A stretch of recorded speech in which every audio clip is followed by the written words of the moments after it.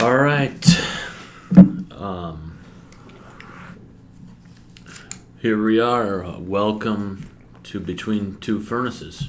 I am Luke Wyden. I'm here with Matt Barbosa, Big Cat Barbosa. We are having our what we call our one-on-one meeting today, and we wanted to just touch on the idea of follow-up. You know, I think this is the lost art in our business. I think most people don't even have a process, let alone even do it. I think that's where the gold is at, if you will.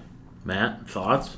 Yeah, I agree. Like right now, I'm in year 2 of my career as a salesman, and follow up, I'll be totally honest, it's not something I have totally nailed yet. It's not second nature to me. So I was reading something, and follow up should be something that's on the calendar, especially for a salesman early in his career, someone who hasn't mastered the art yet. It needs to go on the calendar. Yeah, I always, thought it should be a systematic approach to reaching out to people and adding value and creating those follow-ups. But yeah, you're right. It's got to be in the calendar. It's got to be just a normal activity. One thing I read, from the National Sales Executive Association says 48% of salespeople never follow up with a prospect. Never. So just think of that scenario, Matt. You got one customer gets 10 bids, and they're chewing on 10 bids. 5 of those people will never contact them again. It's disgusting. It's ugly. It's sickening, right? Yeah. And they go further to say 25% of salespeople will only make a second contact and stop. All right. So what does that mean? 25%, 2.5 out of 10, are going to actually have a second contact with that customer. It's unbelievable. It's ridiculous. So again, I think the gold is in this follow-up because most people aren't even doing it. Here's the statistics right in front of you. Most people are going to do it. So just the exercise of doing it, even if it's a cattywampus, if you will, way about it without a systematic approach, you're still going to be ahead of 75% of the people that are out there selling. How crazy is that? I mean, follow-up's one of those things that it's one of the easier parts of sales. It takes so little energy. It's free. I mean, it really doesn't take a lot of effort to do follow-up. That's the sad thing. It is. So again, it's just doing it, I think, is the key. But I think the people that do it also make a big mistake in a follow-up is not a ask for the business every time. It shouldn't be. Some people think it is, and that's where you become annoying or you become the pushy salesman by just calling. Man, if I'm trying to sell you a coffee mug and I call you every day asking you, hey, you ready to buy? Are you ready to buy? Are you ready to buy? How annoying is that? Yeah, that's just annoying. You're just someone that wants something from me. You're not trying to do something for me. Right. There needs to be some part of your process that is a follow-up in terms of a touch or a reach out to the customer where you're just adding value. Hey, Matt, we discussed this variable speed air conditioner. Here's a little more information. Here's a YouTube video to help further explain what we talked about, right? Adding value, not asking for the close. I agree, and I think, take it a step further. The sales process, it should be a series of questions and listening, and through those questions and listening, you're gonna get some very valuable information. And circling back to something like, hey, this pertained to what we talked about. Thought you would find this interesting, something relevant, something that it could be a sale, a new product, so something relevant to the discussion you had in your first meeting, right? Like I said, I know our team, we like to send follow-up YouTube videos on certain products that we're offering in terms of air conditioning, furnaces, whatever, to help clarify and justify what you're talking about initially with that prospect. So that's just one idea. Is, you know, if you're, for instance, we're a Carrier dealer, so if we're out there talking about a 5-stage VNA air conditioner, we will, in a follow-up process, send a video about the technology specifically that's straight from Carrier, that emphasizes the importance of what you're trying to sell to solve their problem, right? Oh yeah.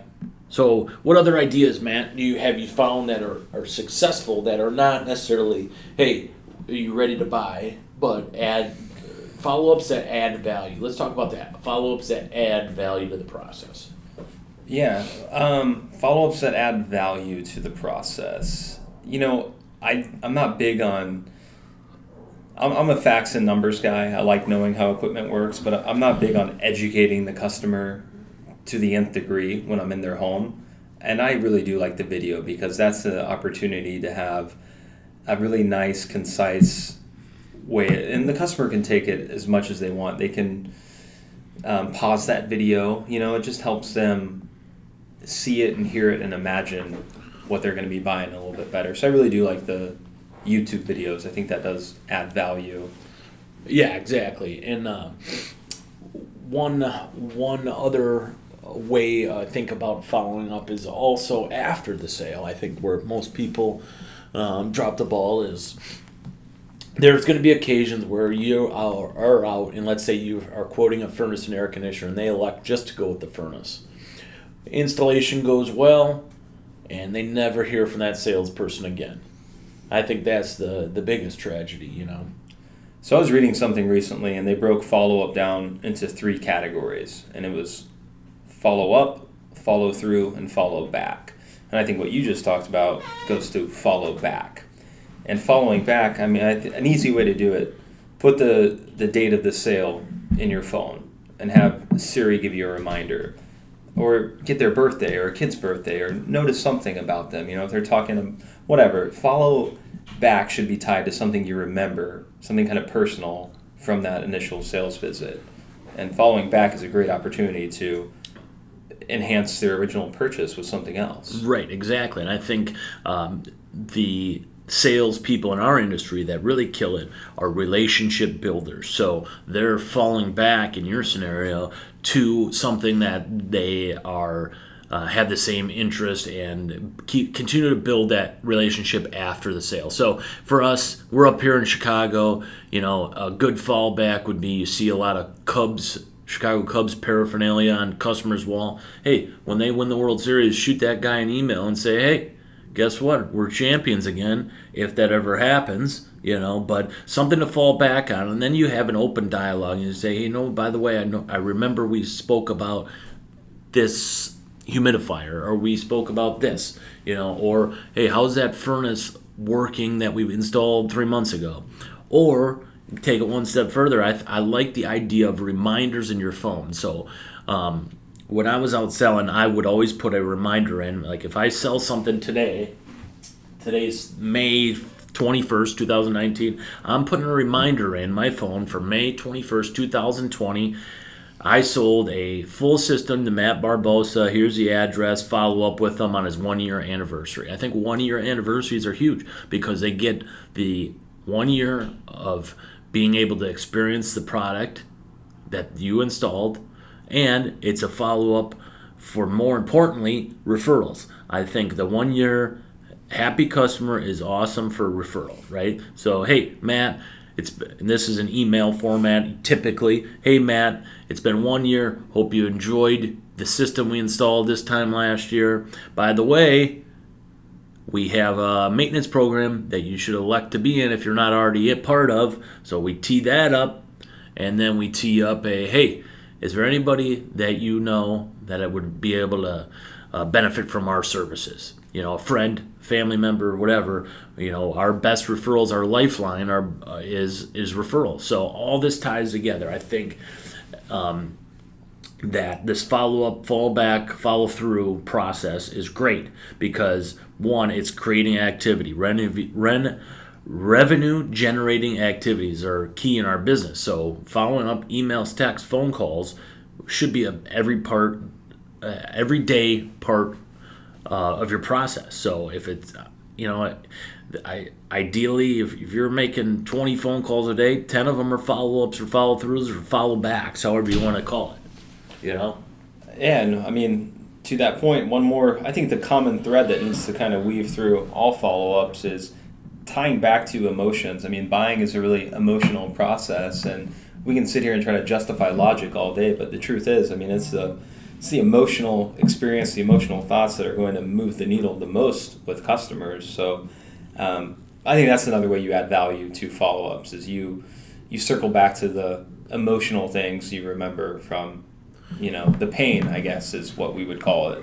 Yeah, I think everyone needs to fill their day, the gaps in their day with follow-up calls, and just plan it, prepare for them, and pursue them, because that's where the gold is. So, all right, let's sign off here for today. It's been a pleasure talking with you, Matt. Likewise. And we will continue to put out some content for the HVAC sales people out there. And if you have any questions or you want us to talk about anything specifically, send us an email at between2furnaces. That's between the word 2 furnaces at gmail.com. Thanks. Happy selling.